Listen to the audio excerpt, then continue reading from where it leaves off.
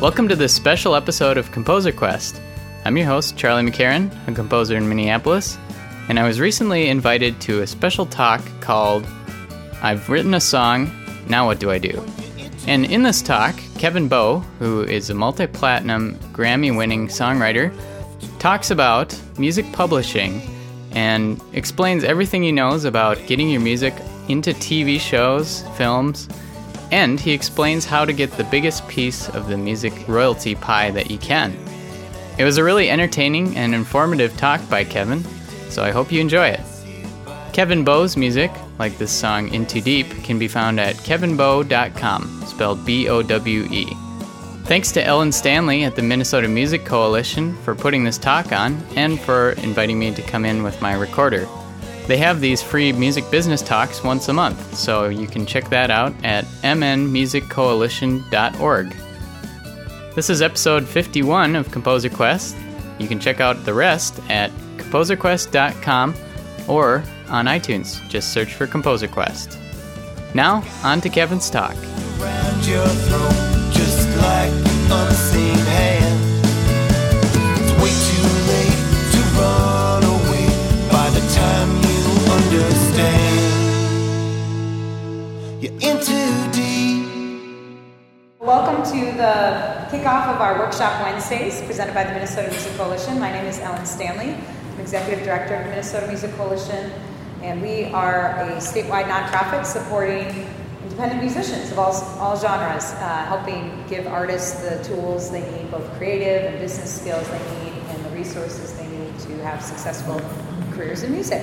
So in that vein, we're kicking off these monthly workshops around the Twin Cities. We're going to be alternating between Minneapolis and St. Paul. So next one's, and it's always going to be the third Wednesday of the month. So the next one will be, I meant to write that down before I came up here. It's October 16th. I'm doing that off the top of my head. So the third Wednesday will be 6:30, 7:30, and we think it's going to be at IPR, but we'll be letting you know. But the topic we're very excited about is going to be about being a sideman. So this will be a more creative workshop, and we're going to have sort of the art of supporting other musicians, as well as sort of your changing role if you are going from lead to side or vice versa. So we'll have a lot of different artists from the community talking about that. But right now I want to turn it over to Mr. Kevin Bowe. And Kevin is a fantastic songwriter, producer, musician. He knows what he's talking about. He's written songs that have been picked up by such big names as Etta James and Johnny Lang and whatnot. So he's going to talk about sort of the business side of songwriting. Again, written a song, now what do I do? Kevin, tell us what we should do. Well, first I'll give you a little background. I teach a little bit at IPR in downtown Minneapolis, which is a lot easier to navigate than downtown St. Paul. But I thought this thing started at 6, and so I was just like, I thought I was late, and I was just running down the street to get here. When I first day of class every quarter at IPI, I always tell my new students a little bit about my background, because I've been to some of these things where the person speaking, you're like, where the hell did they get this guy? This guy's a moron. So I'm not here to toot my own horn. I'm here to help you guys. But I thought I'd tell a little bit about my story so that you can answer the question of why the hell should I listen to this guy? I grew up in the western suburbs. I picked up a guitar. I'm going to go fast through this because I've heard this one before, and I know how it ends. I picked up a guitar when I was 13, and never even, it's not that I didn't think I could be a songwriter, it honestly never even occurred to me, because there was all these great songs by the Rolling Stones and The Who, and so why would you need to write more songs? I just never even thought of it. I grew up in, I just wanted to be a guitarist in a rock band. I wasn't in a singer-songwriter mentality at all. I didn't sing, I didn't write, I just played guitar. But after high school, I moved downtown Minneapolis. It was a very exciting time to live around here because for a few years there, the Twin Cities were the musical center of the universe. Because on one hand, in the very early 80s, you had Prince kind of changing the world of music with his stuff.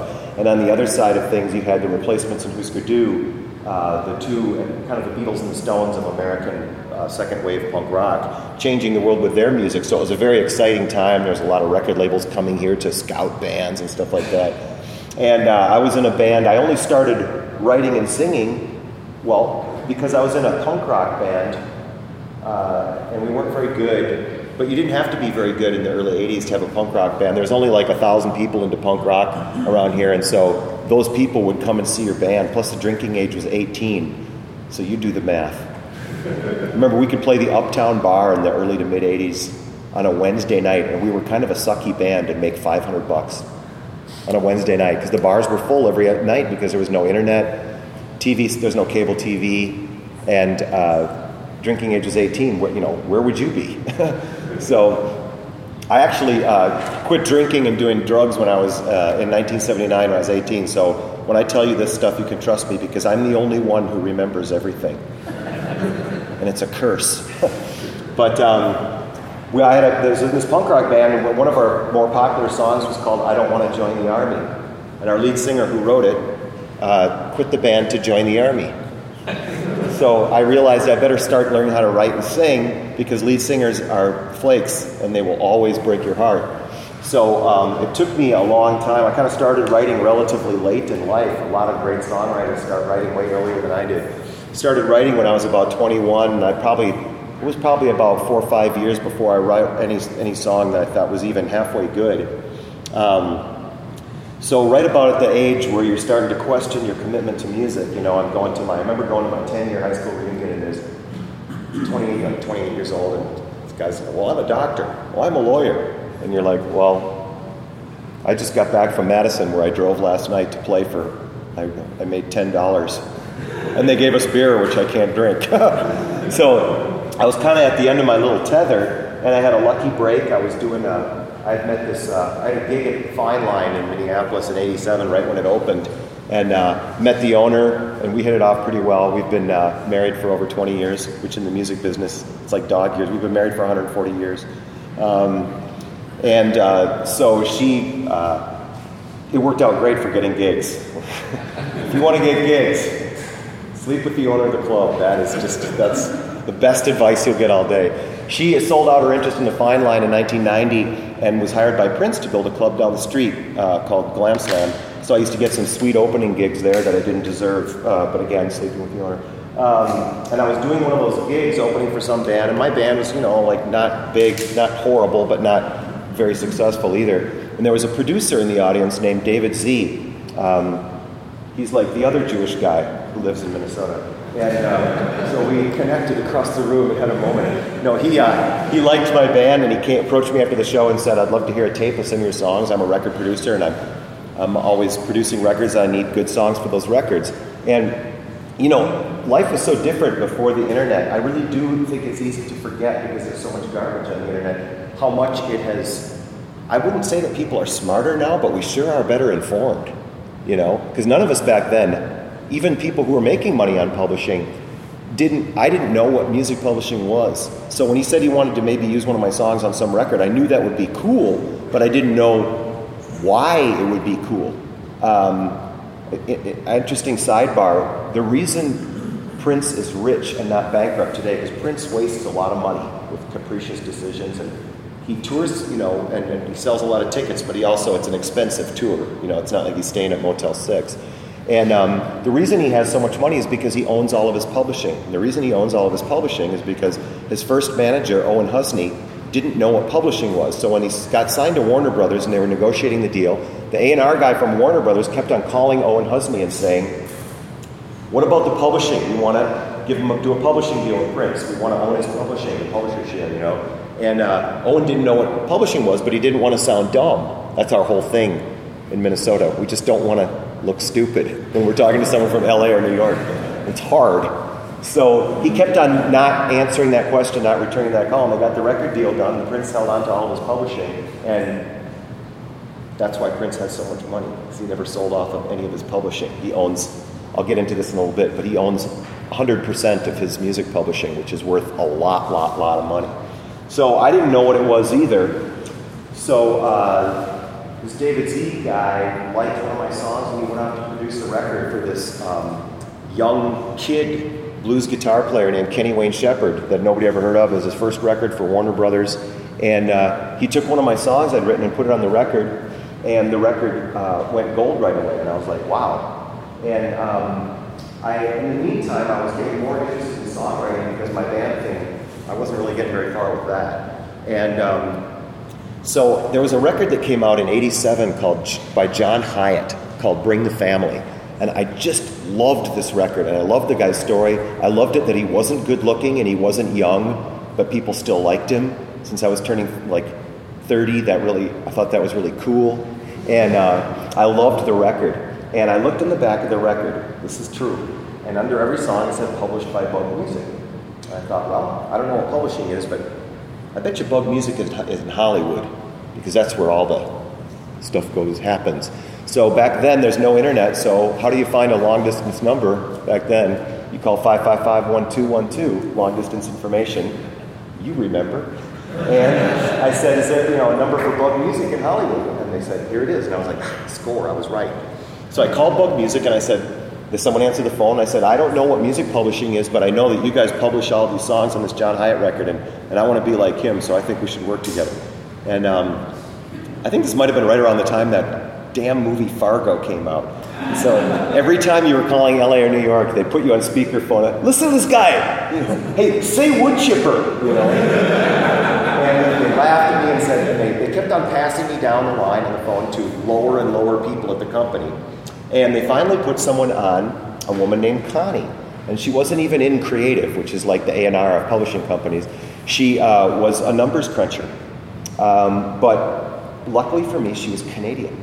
And as everyone knows, the Canadians are nicer and overall better people than we are. And so she was very nice, and she said, well, send me a tape. I'd like to hear what your songs are all about.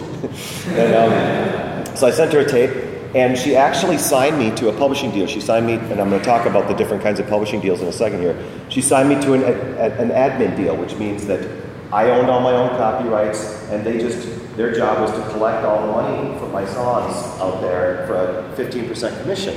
That was an easy job because I didn't have any songs out there making money. It was a completely meaningless deal. It was a piece of paper. It took them an hour of labor to do. My theory is if you work at Bug Music back then, it was a kind of a grassroots company.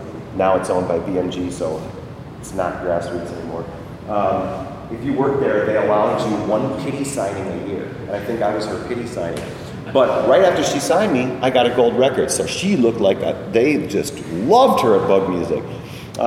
So she got an offer from another publishing company owned by Lieber and Stoller, a couple of Jewish songwriters from Brooklyn, old guys. The first hit they ever wrote was Hound Dog when they were 17 for Big Mama Thornton and then Elvis Presley. And they wrote Yakety Yak and Spanish Harlem and a bunch of other really great songs. And basically, as long as there's stations like Cool 108 all over the world, Lieber and Stoller's heirs will be all set. I'll never have to work a day job. So they hired her to be vice president of their company, and she kind of brought me along with her, and they signed me to my first real co-publishing deal. So I got an advance. I think I was 33, so I picked up a guitar when I was 13, and I quit my day job when I was 33. So as I used to tell my students, it's only the first 20 years that are rough. After that, it's all easy going. So I got an advance. I wasn't rich, but I was able to not work a day job and put all my time into songwriting. And I had a lucky break after that. This is really strange coincidence that my first success was with a white underage blues rock boy. And I had that was Kenny Wayne Shepherd. I had a gig shortly after that up in Fargo, Minnesota, and the opening act was a white underage blues rock boy named, this was really underage, he was 13, his name was Johnny Lang. He'd only been playing for 9 months. But when he got up to sound check, at first I was looking at him, I remember he was like 13, so his arms and legs were too long for his body. He looked like a colt that was standing up for the first time, and he had this horrible Princess Leia haircut. I was like, this guy, what a dork. And he gets up there to play and sing, and I was like, holy crap. I mean, anyone, you didn't have to be a talent scout to know that this was like an amazing thing, because he sang and played pretty much the way he does now. And we got to be friends, and I remember him and his dad, I was talking to him, and I was like, you should come down to Minneapolis, we can hang out, I'll get you like a Tuesday night gig at Bunkers, a little club on Washington. And they were just like, you could get us a Tuesday night gig at Bunkers. That was like a huge deal. And I was like, yeah, I think I can swing that. So we got to be friends and started writing songs together, and I got Johnny's material, a little board tape, to David Z, my producer friend, and we got him signed to A&M Records, and David produced, and I wrote a couple of songs, and this album came out live, and that went double platinum, and it got to be a really big deal. And then I wrote 4 more songs on his second album that went double platinum called Wander This World. And so by then, I had recouped my advance with Lieber and Stoller and was making a good living just writing songs. I still didn't know anything. I kind of started to understand music publishing a little bit, started to learn about how to get by as a songwriter, learn about things like co-writing and stuff, because they forced me to go to Nashville and co-write with all these Nashville hitmakers, which at first was really awkward and intimidating. And then it got really fun after a little bit. And so I started getting a reputation in blues, which is weird because I grew up in punk rock. But, if someone you have an opportunity, they'll say no. So I got some songs with Etta James, and she won a Grammy on this album that I wrote 4 songs on, and just really weird stuff. I got a cut with Lynyrd Skynyrd. That was weird. And Three Dog Night.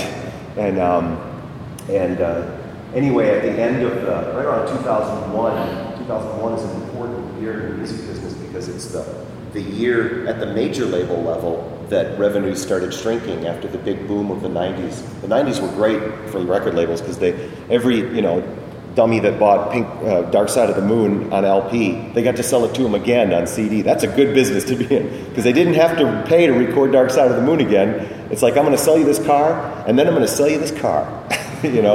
So that ended, and illegal downloading started kind of catching hold in 2001. So revenues were shrinking, publishing companies were cutting back, and Johnny Lang kind of, this is the tough thing about being an artist, and kind of the cool thing about being a writer is that, Johnny Lang's career, he's still making a living in music, a good living and stuff like that, but he stopped selling records, and I was able to move on to working with other people, whereas being Johnny Lang is like being Coca-Cola. If, Joe Coca-Cola that owns the Coca-Cola company can't wake up next week and say, we're going to start making, we're going to make green cans and put root beer in there. They can't do that because it's Coke. They have to stay the same. It's very rare you get an artist like David Bowie who can morph from album to album. But anyway, all my songwriting gigs kind of dried up around that time. I didn't have any rock stars to write for. I was involved in a couple of projects that didn't end up taking off. So like a lot of people who've managed to stay in this business for a long time, I've learned to wear many hats, and I started learning, fear of going back to a day job was a great motivator. At the age of 40, I learned how to engineer, and I learned how to engineer good, and I learned how to engineer fast. And I had some good friends that helped me. And I started producing records and mixing records and doing a lot of music for film and TV. I do a lot of instrumental music for ESPN and just weird stuff like that. So I still write, although I haven't done as much songwriting, trying to write songs for other artists to cover in the last several years. It's interesting I'm doing this tonight because I just kind of came to a decision over the last few months that I miss that too much, and I'm going back. I'm going to try and do more of that. I'm going to do some LA co-writing trips and Nashville co-writing trips and start getting serious about doing that again.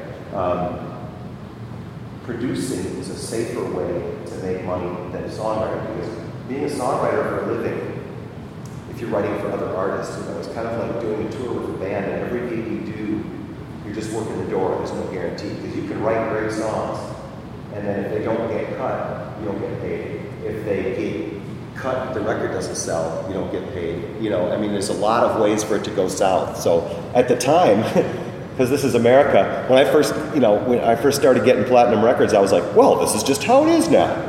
In America, we confuse gifts with entitlements. I was lucky and I thought I was just good. And it's like classic MC Hammer. MC Hammer has a hit record and he's like, well, now the next one will be even bigger. And it's even bigger. And then you think, well, the next one will be even bigger. Uh-oh. So luckily I didn't spend all my money because I don't have any hobbies or anything. I don't really do anything outside of music. I don't have boats, cars, vacations. None of that stuff means anything to me. So I was able to ride through that and make this transition to being an engineer and producer. and I still write, but I think what I miss is the gamble, the hunt. You know what I mean? Even though that's also super painful, because you got to remember, a successful songwriter, again, I'm speaking specifically as a songwriter who's trying to place songs with other artists, if you get a no 95% of the time, you're incredibly successful. If 5 out of 100 songs you write get placed, so think of how thick of a skin you have to get. And that part is hard for me. That I had to develop that over time. It's, when someone says, I don't know, maybe because I was born and raised with, punk rock, when someone says, no, we don't like your song, my tendency is to go, well, you don't like it because you're an idiot. That does not go over well. You can't, you have to just go back and write another one and say, thank you for listening at all. So maybe I'm a little older and hopefully a little more passive-aggressive. So I'm able to hide my feelings about that. But my point is you have to be tough. So I'm happy to get back into songwriting, but I thought today, since the topic of this talk is I've written a song, now what do I do? Everyone in here is a songwriter, right? And how many in here are more interested in trying to write songs for other artists? And then how many are just more interested in writing songs for themselves? Okay, because they're a little bit different. There's some overlap, but there's a little bit different material to present on each subject, but there is some overlap. Let's start with money. There's 3 ways that you make money writing songs. Whether you sing the song or whether somebody else sings the song. There's only 3. There's 3 and only 3 places where the money comes from. The first is mechanical royalties.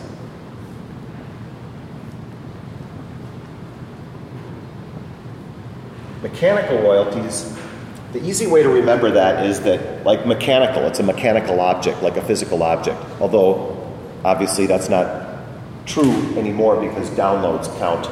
Even though it's an imaginary thing, it's still a thing.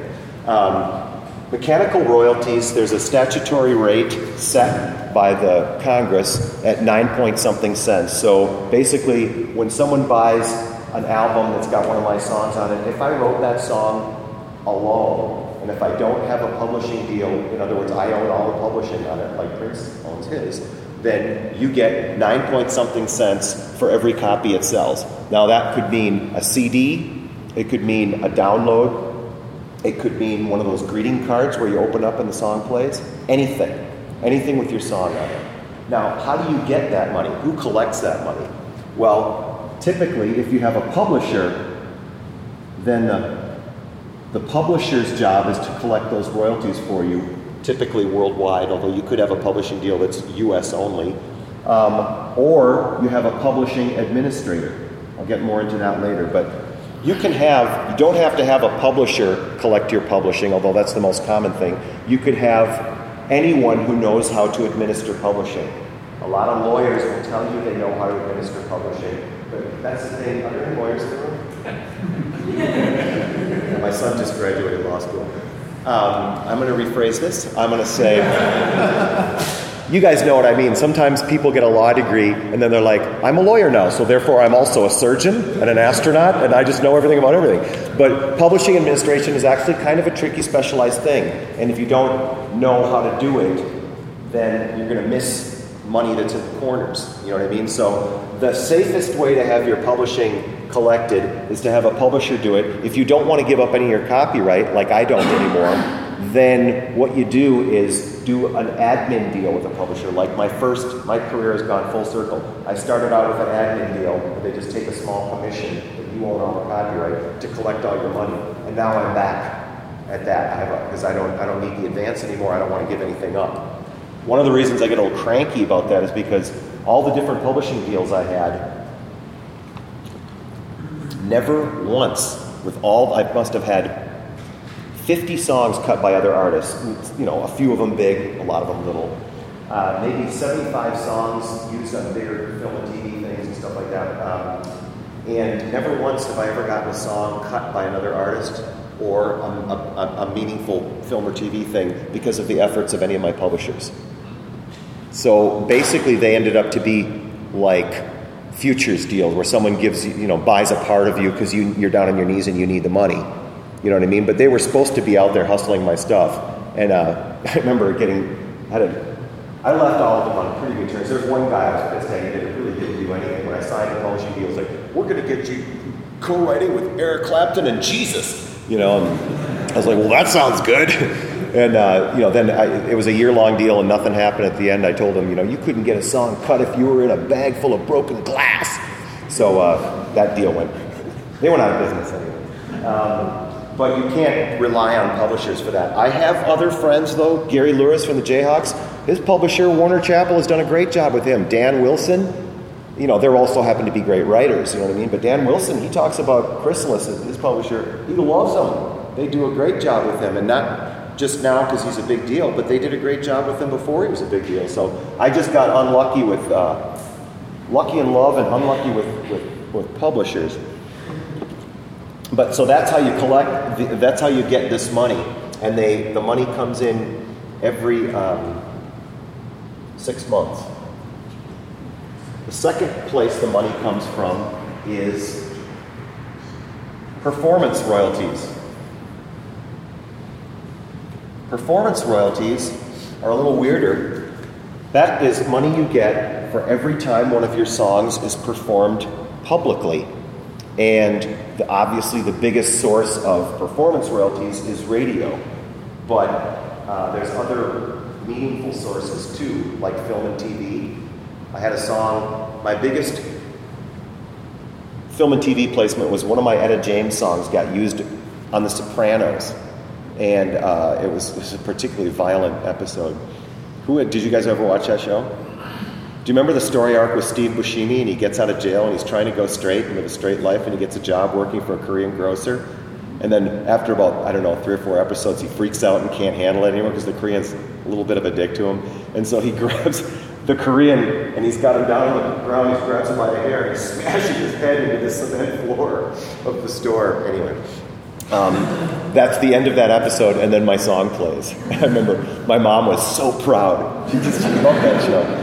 But performance royalties are from radio, film and TV, every time it plays, internet radio, and also public performance like, when Johnny Lang did some big tours opening for Aerosmith and the Stones, and he was playing a lot of my songs, I'd get checks because the venues, in this case, like Target Center and XL, have to pay for those songs that are playing. Just like if you open up a restaurant and you're doing any kind of good business at all, then BMI and ASCAP, I'll talk about that in a second, will show up to sell you the sticker for the door.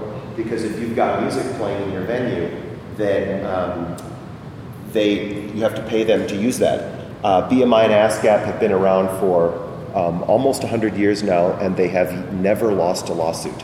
Every year, the small business lobby in Congress tries to get the laws changed so that restaurants and stuff like that can use these songs for free. Every year, BMI and ASCAP move down. The simple truth is, we're not saying you have to pay for the music. If you don't want to have the music playing, turn it off. Let your patrons listen to each other eat. And they win. There's a great article, if you want to Google it, by my brother, John Bowe, Johnbowe, about what it's like to be a collection agent for BMI, like running around these guys that have to go into strip clubs in Biloxi and collect the BMI money and getting chased out with a guy with a shotgun and stuff like that. So God bless these collection agents. So those are performance royalties, and you can't say exactly how much you get per play. It's not. It's where art meets science, how they collect these things. Basically, radio stations turn in logs to BMI and ASCAP, and the third performance rights holder called CSAC. And they kind of multiply it out and use fancy algorithms and computer stuff to figure out how much they owe each songwriter. But every time, like The Sopranos, I couldn't believe it. I was flipping around cable the other night, and they're still rerunning Sopranos, and I was like, oh! So performance royalties are collected by performance rights organizations, or PROs. There are 3 of them in this country, and there's different ones in other countries around the world. The 2 biggies here in the States are ASCAP and BMI. Don't ask me which one is better. I know 20 really smart people who will say, ASCAP is great, BMI sucks, and I know 20 really smart people who say the opposite. I was with BMI forever, and I just left them to join the third one, CSAC. The difference between ASCAP and BMI and CSAC, ASCAP and BMI are both huge. They're also both nonprofit. CSAC is much smaller and it's for-profit. You have to be invited in and they give out advances. ASCAP and BMI, they say they don't give advances, but if you're big enough, they will give an advance. It's like a secret thing. The only reason I left BMI is because all my friends who used to work there, like I said, I kind of got out of the business of writing songs for hire, and in the meantime, because I was busy producing and doing well at it, so I was like, well, screw this, I'm going to produce. And now I came back to it over the last year, and all my friends had moved on from BMI, and I couldn't get anyone to return my calls, so I terminated. And then they started returning my calls. I got a call from the vice president, Kevin, buddy! And I'm like, too late. Because there was this really nice woman at CSAC that did return my call. That's all it took. So performance royalties, for some reason, are paid, no, let me remember this, just, every 3 months, quarterly, whereas publishing royalties are paid every 6 months. So performance royalties, your statement comes from BMI and ASCAP, and it can be just, like my own comment will be like this Johnny Lang song from radio in Finland, 1 cent. You know what I mean? But it's like 10 or 20 and 30, 40 pages long, so this stuff adds up. And they go, since if you own a copyright, you retain that copyright till 75 years after you're dead. It's life plus 75. So your heirs, your kids if you love them, your girlfriend if you don't, whatever, whoever you assign it to can collect on that money till 75 years after you're dead. If you're ever watching a movie and it's someone's birthday in the movie, like a low-budget TV movie, and they don't sing Happy Birthday to You, the reason is because they don't want to pay. Because it hasn't been 75 years since the two little old grannies who wrote that song died. Their kids, well, their grandkids, do not work day jobs. If you own the copyright to the Happy Birthday song, I wish my dad wrote the Happy Birthday song. Anyway, so that's the second place the money comes from. The third place it comes from is something called sync fees. Sync fees have become more important over the last few years because, as they say, TV is the new radio. It's much easier to get a song on a TV show than it is on the radio because radio has shrunk over the last few years. But TV, oh my God, think of right now how many TV shows are playing and how many channels are on your cable thing. And they all have music going on behind the talking. You look at the Discovery Channel. Every show has music. Maybe they do it as score music and they just buy it as a work for hire, but oftentimes they license it. So sync fee is a one-time fee paid by the production company for of a film or TV show for permission to use your song. They pay it once. And it's a licensing fee. This is where you hear the term licensing a lot. I want to license my music. That's what this is. So, for example, on The Sopranos. Now, a lot of TV shows like Viacom, the company that owns MTV and VH1, there's constant crap running on those stations, right? Those reality shows, Dude House or Beach House or whatever it is. And there's tons of little indie rock band songs playing on those. Viacom 99% of the time doesn't pay a sync fee. They'll say, we want to use your song on Dork House, and there's no sync fee, but every time it airs, you'll get performance royalties. And if you're in a little indie rock band or whatever, then you're going to say yes. So the way the sync fees work is it's negotiated, but unless you're U2, negotiating means they say, we'll give you this much, and you go, thank you, okay. If someone wanted to use one of my songs, I can't imagine my publisher or me at this point would say, no, we want more. It depends on how much they want the song, how big the show is, But again, like I say, if you're not in U2, then you just pretty much take what you get. You know what band I hear more often than any other band right now licensing their songs? Film and TV. I can't believe they're popular. They can sell out First Avenue, but I bet you half the people in the room here haven't heard of it. Black Rebel Motorcycle Club. Whoever does their licensing, that person is amazing. You can't watch a TV show right now. What's that? Black what? Black Rebel Motorcycle Club. I like the band. My wife loves the band. And they're really kind of a throwback, like kind of a commercial punk band, but they have catchy songs and they're like kind of Stonesy. But I mean, I like them, but oh my God, whoever's doing their licensing is a genius. I would like to hire that person. So the way the sync fees work is like this. I'll use the Sopranos thing I had as an example.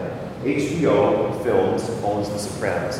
They hear this Etta James song, and they say, there's someone that works for HBO Films called a music supervisor. If you ever meet a music supervisor, figure out the right way to kiss their ass, because that's the money hose right there. So the music supervisor says, okay, we want to use this Etta James song. The song was called "The Blues Is My Business." So the music supervisor's job then is to clear the title. In other words, do a licensing deal. So the music supervisor needs to find out who owns pieces of this song. The sync fee is also more accurately called a master/sync fee. There's two entities that get paid for this. Whoever owns the master recording and whoever owns the publishing and writing. Okay, so that Etta James, the master sync fee in total for this HBO thing was $75,000. So when I heard about that, I was like, holy mother of God, this is awesome. And then my publisher said, hold on a minute. $75,000, half of that goes to who owns the master. All right, so if Etta James is on RCA Records, who owns the master? RCA Records. Okay, down to $37,500. Then, oops, I co-wrote the song, and I can't be pissed about it because it was the other guy's title. I mean, I wrote a lot of it, but I mean, I would be pissed if I wrote the whole song while some other guy sat there, which does happen. But it was his title, so now we're down to what? Let's say 19 apiece. Still, $19,000, yes. Oh, but whoops, I have a co-publishing deal. So Lieber and Stoller Music owned 25% of that copyright. So now we're down to like $12,500. So that's what I ended up getting, which is still awesome.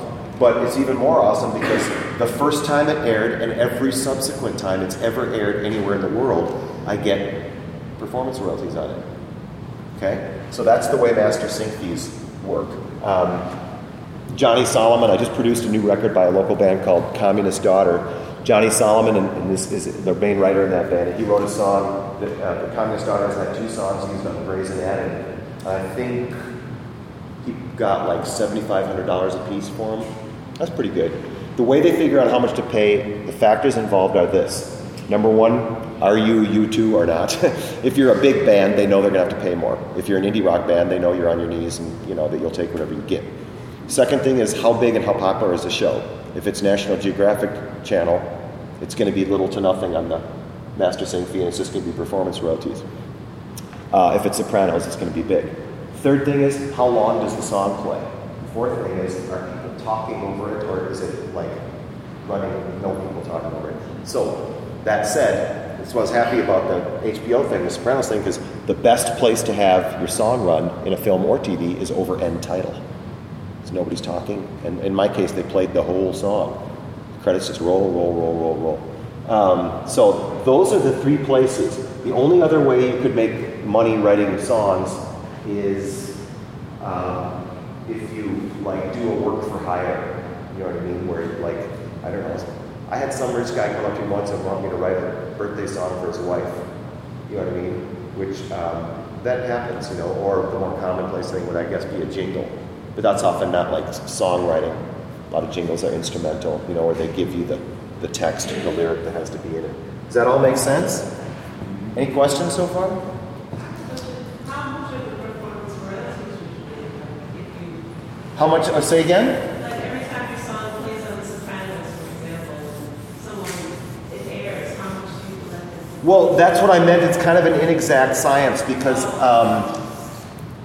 you know, I can look at my BMI statements. I don't look at them that closely. I used to when I first got into this, and I was like, oh, it's like porn. Oh, my God, look at that. But now, you know, I just kind of, you know, just file them away and just, you know, put the check in the bank. So I don't exactly know. It seems like it was, more when it first came out. Maybe you get less on reruns, I don't know.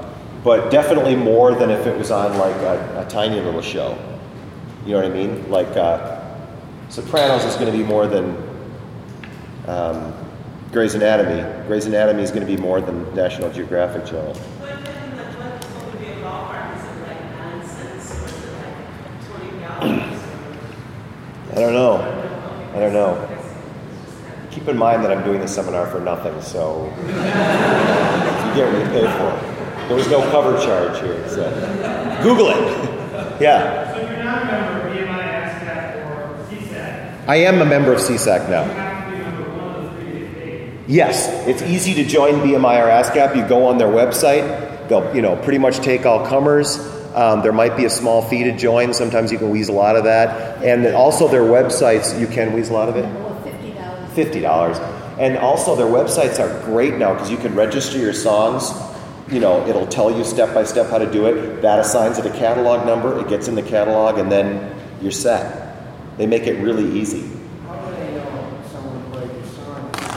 They know that radio stations play because radio stations are required to turn in playlists, or logs as they're called. And then film and TV, the equivalent of that in film and TV is called cue sheets. So the the TV shows are required to turn in cue sheets. And if BMI busts them for playing something without turning in a cue sheet, then they can sue them. They don't want to be sued, so they pay. Does YouTube, what do they have for all the people that play stuff? That whole thing is still up in the air. I don't think I'm getting paid for any of my YouTube stuff. So like a lot of people, It's technically illegal for someone to put one of my songs on a YouTube video, but, look at what an idiot Prince looks like when he runs around suing people.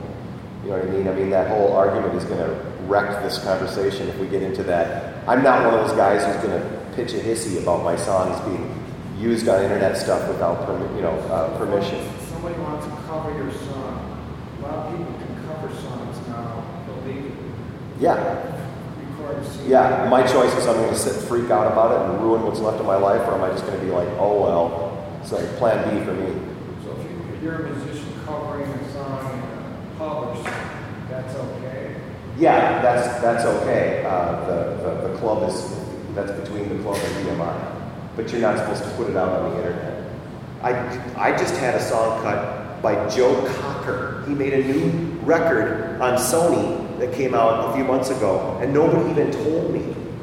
I'm like, Joe! No, so I called my publisher of that stuff. It's an old catalog of mine. It's 25% of it is owned by BMG because BMG bought Bug, so it's a big corporation. I emailed him 2 weeks ago, twice, and nobody's gotten back to me. I'm like, did Sony pull a license on this? I'll get to the bottom of it. You know what I mean? And I'm sure, Joe Cocker doesn't sell a ton of records anymore, so, there'll probably be over time, I might make $2-3 grand off that, which that's sad, because to me, it's like, oh my God, Joe Cocker. I tell people that, and they're like, he's still alive? Yeah, I'll have to stay after and make sure it's licensed. Did you have a question, Ellen?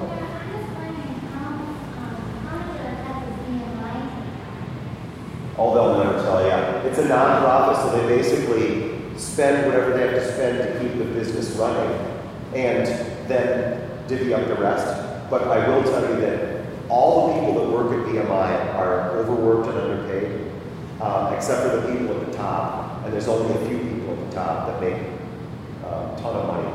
But the people I know that work at BMI, actually like down in the office doing the work, they're angels as far as I'm concerned. And it's often a farm team. You work at BMI for a few years and do a really good job, and then you get hired by a publisher or a label, to do something where you make more money.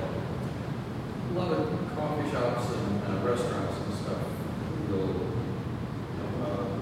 differentiate between if you come in here and play covers. They'll say you can't play covers. Because BMI hit them up and they said, we're not going to pay. And then on the other side, there's like, okay, if you want to name names, who wants to name names? I know I do. There's a place in Excelsior called the 318 that I used to play at. And one of the reasons I don't play there anymore is because they take out of the money that you only get like the covers that people play. They don't give you a guarantee. And they take $1 out of each cover, and they said they were using that for BMI charges. And one day I was like, I'm going to do a little math. And I started figuring out, they're keeping most of that money. They don't turn it over to BMI. And if I was a real asshole, I'd call BMI and say, those guys are stealing money from musicians in your name. You know what I mean? But so it goes both ways. I was just wondering if you were going to talk about this, about Sound Exchange, because that's a really easy way to... Sound Exchange is a nonprofit, I believe, and you can join for free. There's a kind of paperwork involved, but it's not too bad. You got to register your songs, like ASCAP or BMI, and they keep track of internet use of your songs. What's that? We have satellite airplay as well. Oh, and satellite airplay.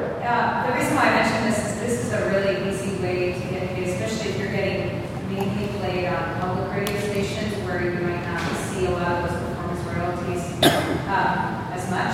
They might be a small local station like KFAI in town or Jazz 88 or something, but they have an online presence. And what Sound Exchange does is you just sign up and you register, and then and if you ever had anything on XM or Sirius, which I did, they just every quarter they dump money in your account and actually can add up to quite a bit. A tidy song. Tidy song. Nice, Sound And Exchange. they won't hold it for you.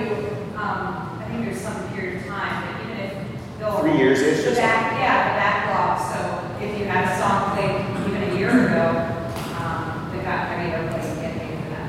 Right. There's one. I'll give you next. Sound Exchange is digital recording clearinghouse.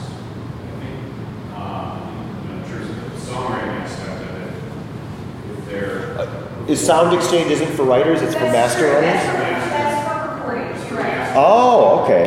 All right. Good to If know. it was a cover, you would still get paid. And you had a question? Yeah, our interest is getting our songs placed on TV, film, commercials, but don't have contacts developed. How do we start?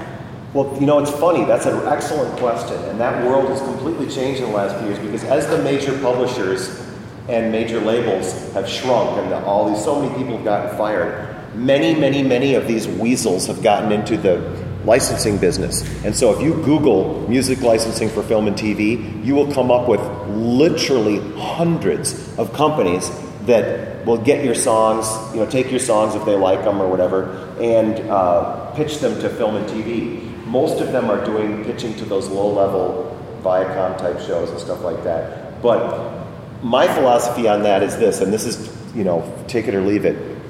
I don't believe in just about any company that takes money up front from musicians. And there are a million of them. Number one, I think they're stupid because if you want to be a ripoff, why would you rip off musicians? They don't have any money.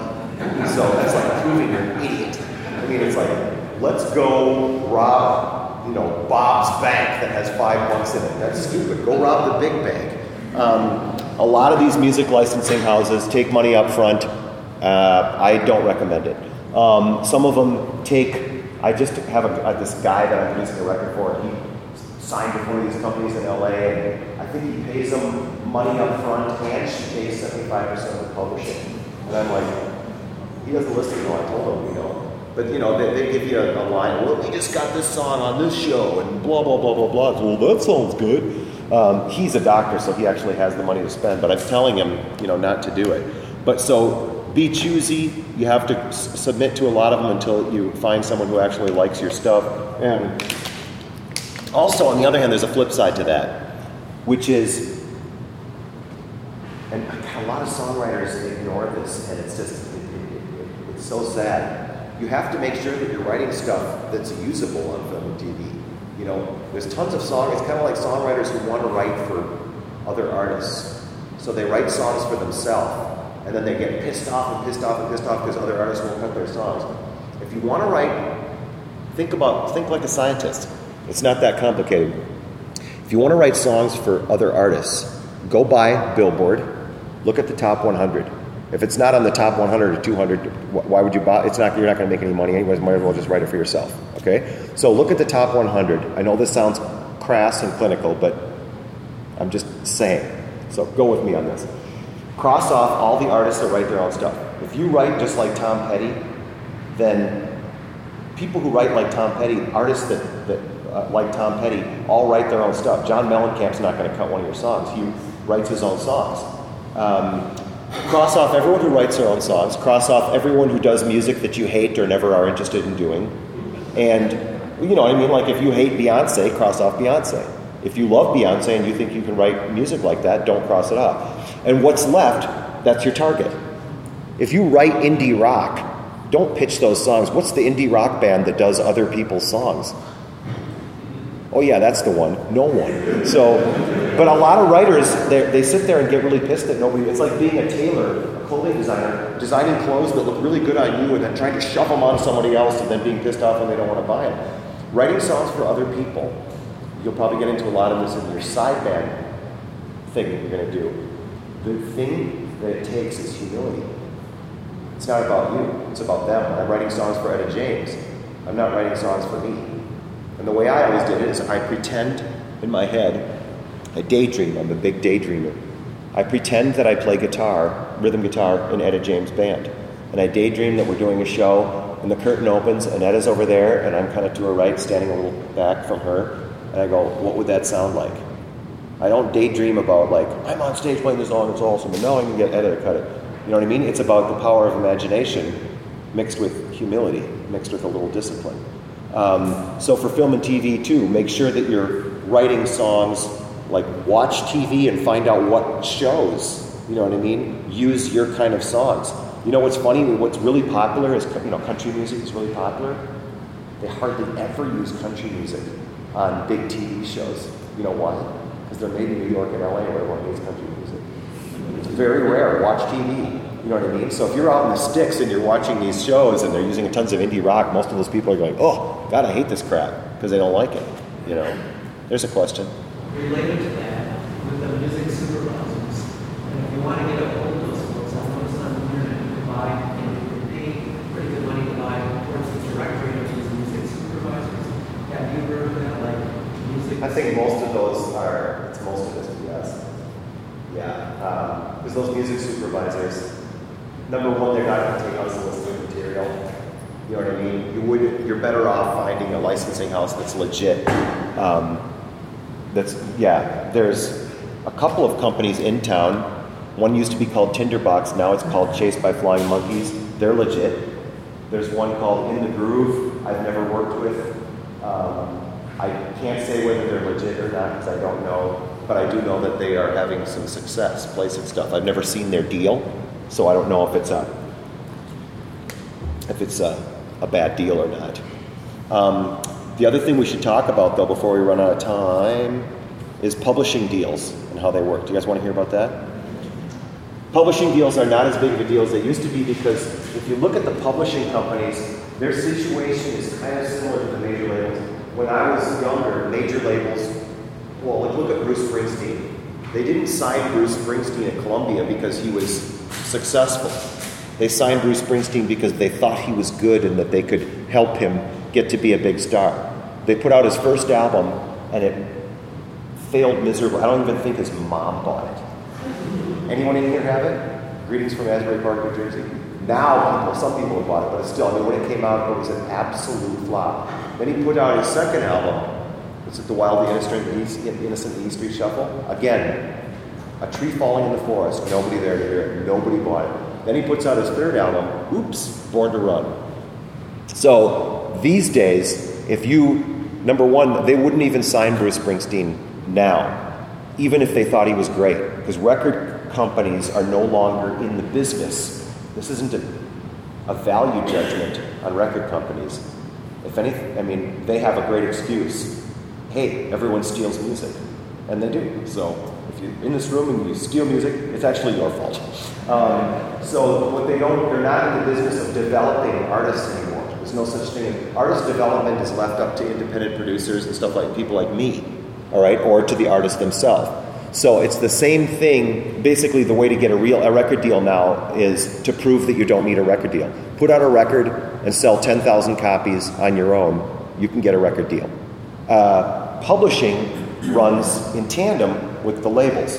The major publishers, they used to sign songwriters because they thought they were good, then pitch their songs, get them more cuts, and develop them, and help come up with co-writers and stuff like that. Nowadays, I think that still happens a bit in Nashville. because there's such a big market for songs there, because nobody thinks less of a country star if they use outside material, but in other areas like rock and stuff like that, they do think less of them, which is stupid. I mean, who thinks less of Elvis because he didn't write his own stuff? Oh, Frank Sinatra, he sucked, he didn't even write his own songs. The Beatles wrecked it for everybody. Anyway, so publishers are no longer in the business, typically, of signing writers just because they like your song. You're not going to get a publishing deal unless you already have a song out there making money, and then they'll sign you because they are like, hey, we can't have this guy out here making all this money without us, getting some. So they'll make you an offer, and you're like, ooh, man, I don't want to wait years for that money. I can get that money right now and quit my day job to write songs, all day long. So it's more of like playing the futures rather than actually like building something. I don't mean to depress you or anything like that, because of tools like the internet and stuff like that, you may not need, we certainly don't need publishers as much or in the same way as we used to. So publishing deals, the way they do work is there's a couple of different kinds. There's the kind I started with and now I'm back to now. Admin, that means you own your own copyright 100%. And every admin company will say we charge a 15% commission. Talk them down to 10. There's not a company out there that won't fold if you hold them hard line. If you actually have songs out there making money, they'll ask for 15, they'll take 10. That's what I just did with my guy. 10. Okay. Admin, that's called an admin deal, publishing administration deal. All they do is do my collections. Some of these publishing administration companies will say, offer creative services too, like they'll pitch your songs and stuff like that. My deal, but it's not like they have an office full of people pitching your songs. You get what you pay for. If I'm holding the copyright and they're only taking 10%, I get a little creative help, but not a ton. My deal with my guy is common in that if he gets me a song cut because of his efforts, he pitches a song of mine to, Joe Bob, whatever, and they cut it, then he gets co-publishing on it. That's the next kind of publishing deal. Look, they love me down there. You hear that? Co-publishing is the most common kind of publishing deal for the last many, many years as far as where money actually changes hands and there's an advance. Co-publishing, I'll explain how this works. This is a little weird, so listen close and try and follow along. It's the way the law works. When you write a song, the law automatically cuts that song into two halves. One is called the publisher's share, and one is called the writer's share. This happens whether you know it or not, and whether you want it to or not. That's the way the law understands publishing.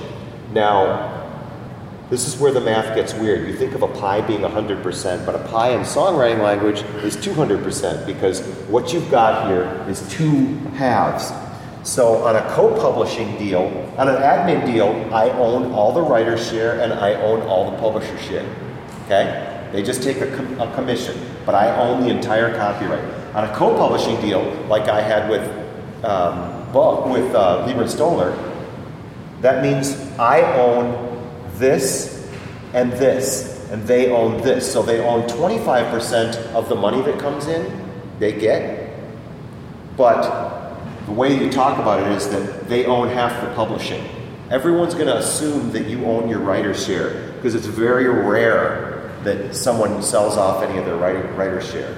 If Prince did do that publishing deal that Warner wanted him to do, then he still would have had this writer's share. We all almost always retain our writer's share, unless you were like a black blues artist in the 1950s and you had like one of my forebears, a Jewish publisher.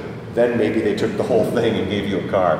But those days are kind of gone, where people are ripping off songwriters in that particular way. They've developed much more savvy ways of ripping off songwriters now. So this is a very common kind of deal. They own half the publisher's share, you own half the publisher's share, you own all the writer's share. So in real life, you own 75% of the money that comes in. In publishing speak, it's co-publishing. You own half the publishing, they own half the publishing. Does that make sense? Sorry, it's so weird, it just is. Then there's something called a full-on publishing deal. Those aren't as common anymore. They still do them in Nashville a little bit. But that's where the publisher owns the whole publisher's share and you own the whole writer's share. The difference between an admin deal and a co-publishing and a full-on publishing deal is on co-publishing and full-on, typically you're going to get an advance. And that's the other thing that you need to understand is just like with a record deal, there's a difference between advance and royalties. When I did my deal with Lieber and Stoller Music, they gave me an advance for the first year. Now, I don't get any more money, until they make back that advance. Then when they make back that advance, then it's a 75-25 split in my favor. Make sense? But if they never made back the advance, then you don't have to pay back an advance. They're just like, well, they'll drop you and you get to keep the money. That is the difference between a record deal and a publishing deal advance. In a record deal advance, you have to use the advance to make a record. On a publishing deal advance, you can spend it on, cocaine, whatever you want to spend it on. So for like online publishing, Torrents, eBay, is that typically more of an admin deal? That's just masters. That has nothing to do with publishing royalties. They just distribute that's a distribution deal for your masters. Oh, okay. They might do some collection and placement and stuff like that, but it's not a publishing. They're not publishing companies. Yeah. If you, register with CSAC or ask them for me in mind, when I registered with CSAC, they require you to set up your publishing if you're, doing your own. True. They just kind of walk you through the steps of setting up your own publishing company. Is that another category? Is that really sort of an admin? Well, that's just, if you're going to have any of these deals, you're going to have to set up a publishing company, but all it is filling in some blanks like a DBA, because they're going to write you separate checks for your writer share and your publisher share. I got checks coming to Kevin Bowe, and then I got checks coming to my publishing company. And resist the impulse to come up with some cutesy name. Unless your name is Bob Jones, don't call your company Bob Jones Music, because there's too many other Bob Jones out there. But if your name is like at all unique or whatever, then my new publishing company, my old one was Beastie Music, and it's a big pain in the ass. You know what my company is now? Kevin Bowe Music. All right? Because then I'm sure going to get the money. There's another question. If you create your own label for your own publisher, what is the benefit of getting an actual publisher, paying a publisher, giving them 10%? Well, that's a good question. What's the advantage of having a publishing deal?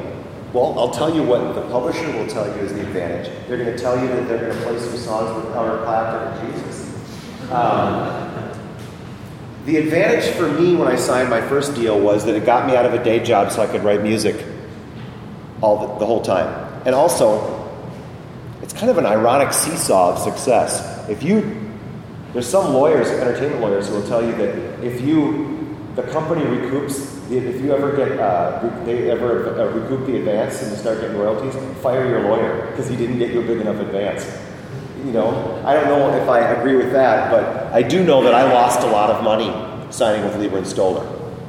But maybe I never would have been successful if I didn't get to quit my day job and start writing songs all day. So I'm not sure I can accurately answer that question. By the math, the best thing you could do is get a big publishing deal and then, write crappy songs and fail. Then you got all this money for nothing.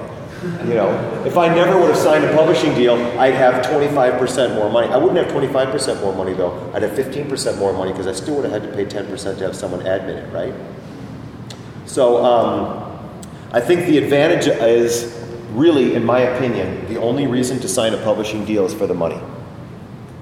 Because even though they say we're going to have you co-writing with Jesus, there's nothing in the contract that says if we don't get you co-writing with Jesus, then something bad happens to us. You know what I mean? So anyone who says anything in the contract or makes a promise that's not in the contract, you know what I mean? I'm going to love, honor, obey. Well, if you do, great. But I mean, it's not like, you get to kill the person if they don't. So, it's kind of one of those things. But that's a really good question. Does that kind of answer?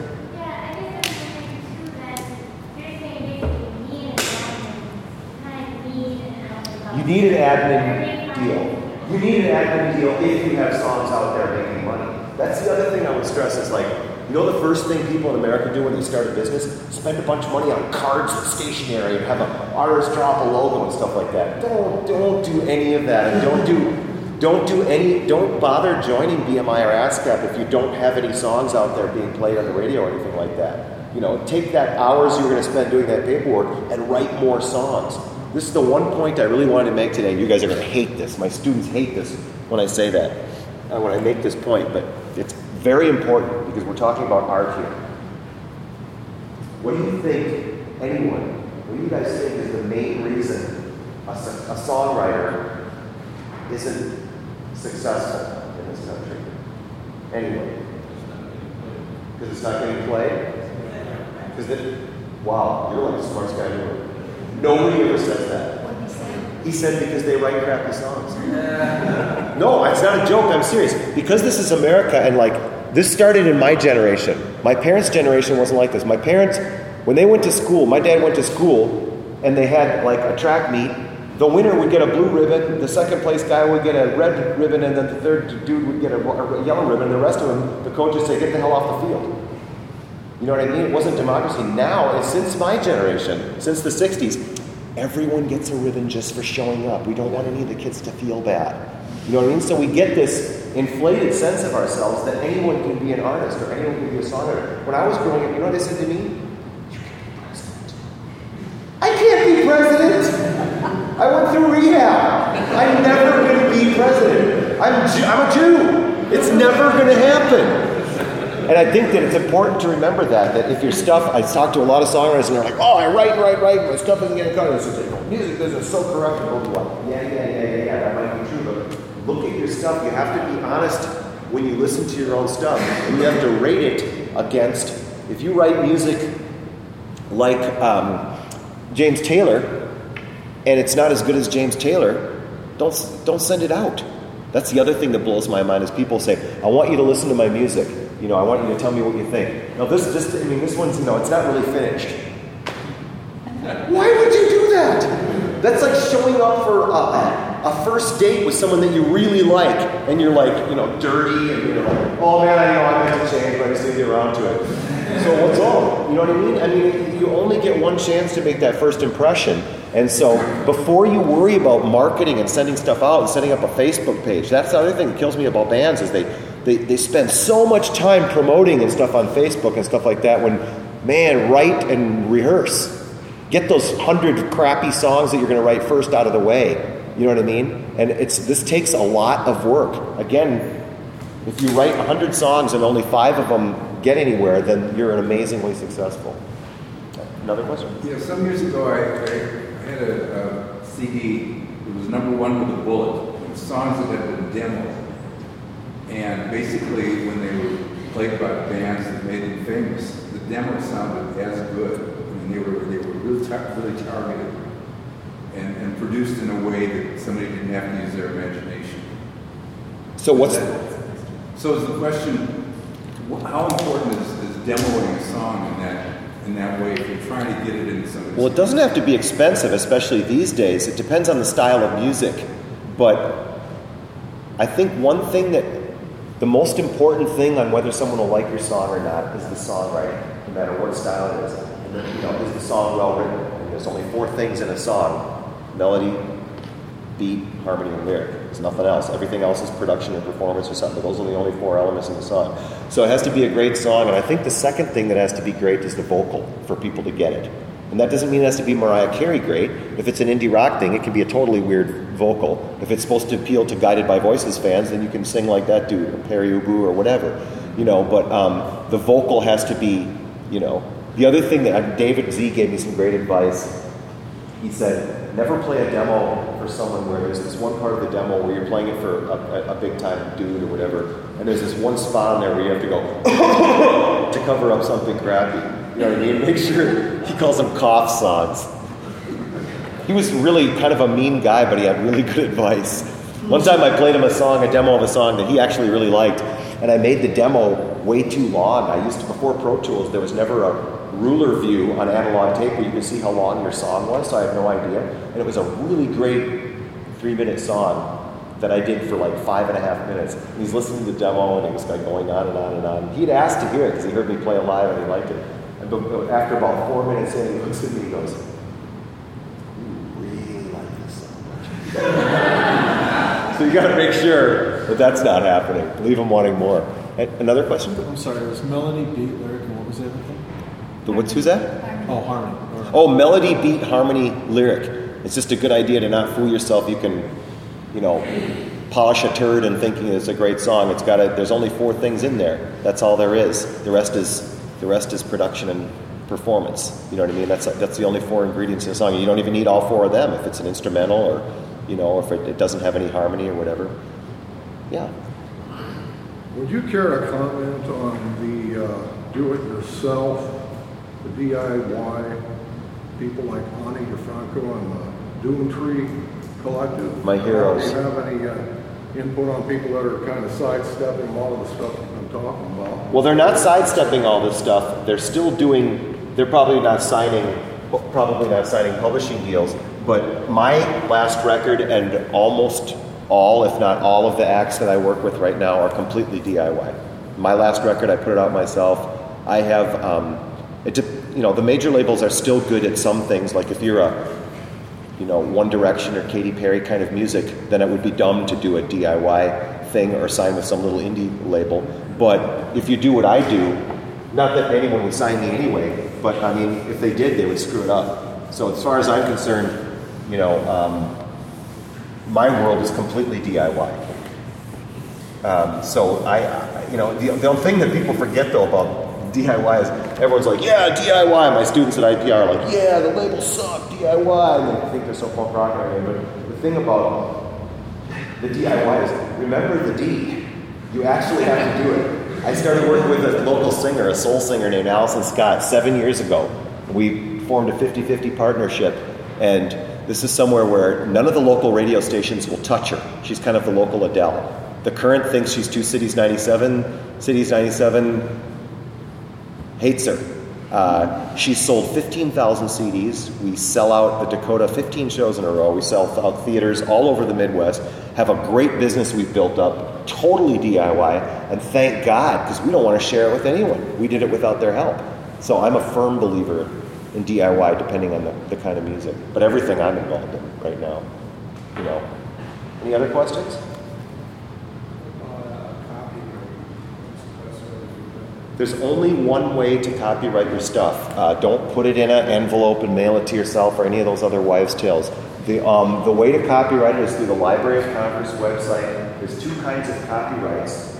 There's a copyright of the master recording, and then there's a copyright for the song itself. So if you just have songwriting demos and you just want to copyright the songwriting, then you can fill out a PA form. If you want to copyright these versions, these recorded versions of these songs, then you do a PA form. The other trick is what is it up to now? 40, 45 bucks?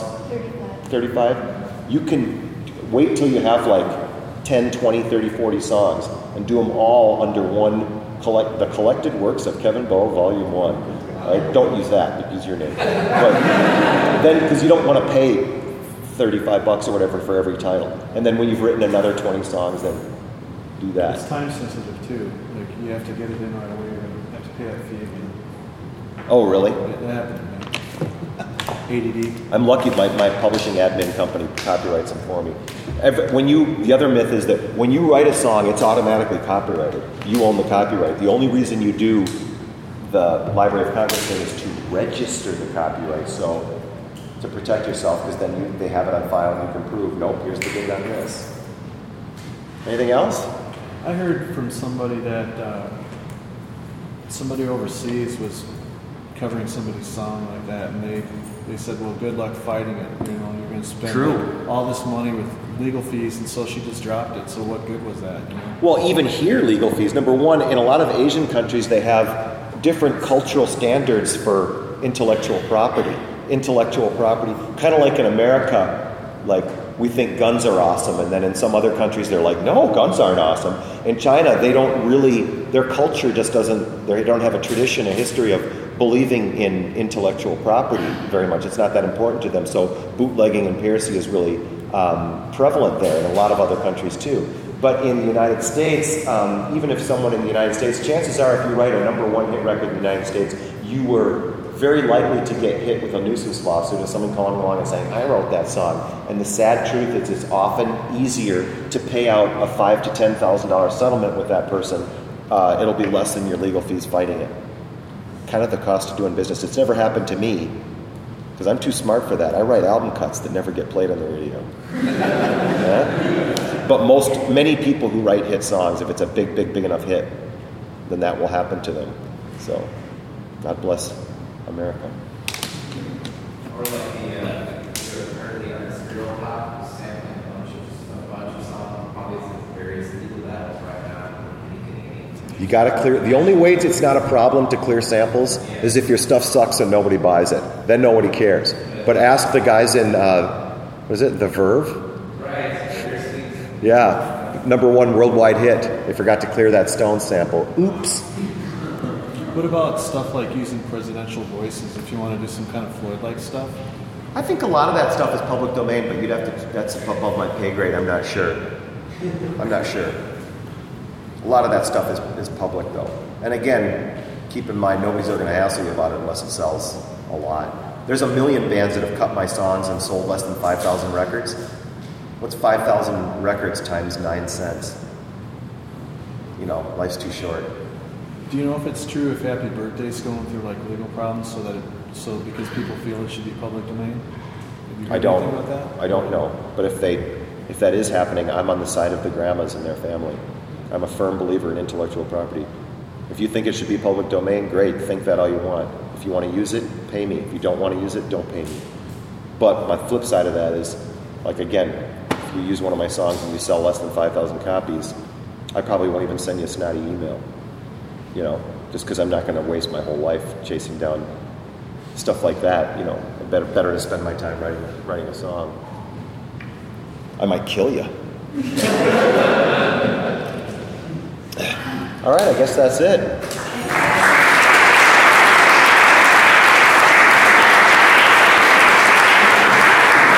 I was going to recommend a book.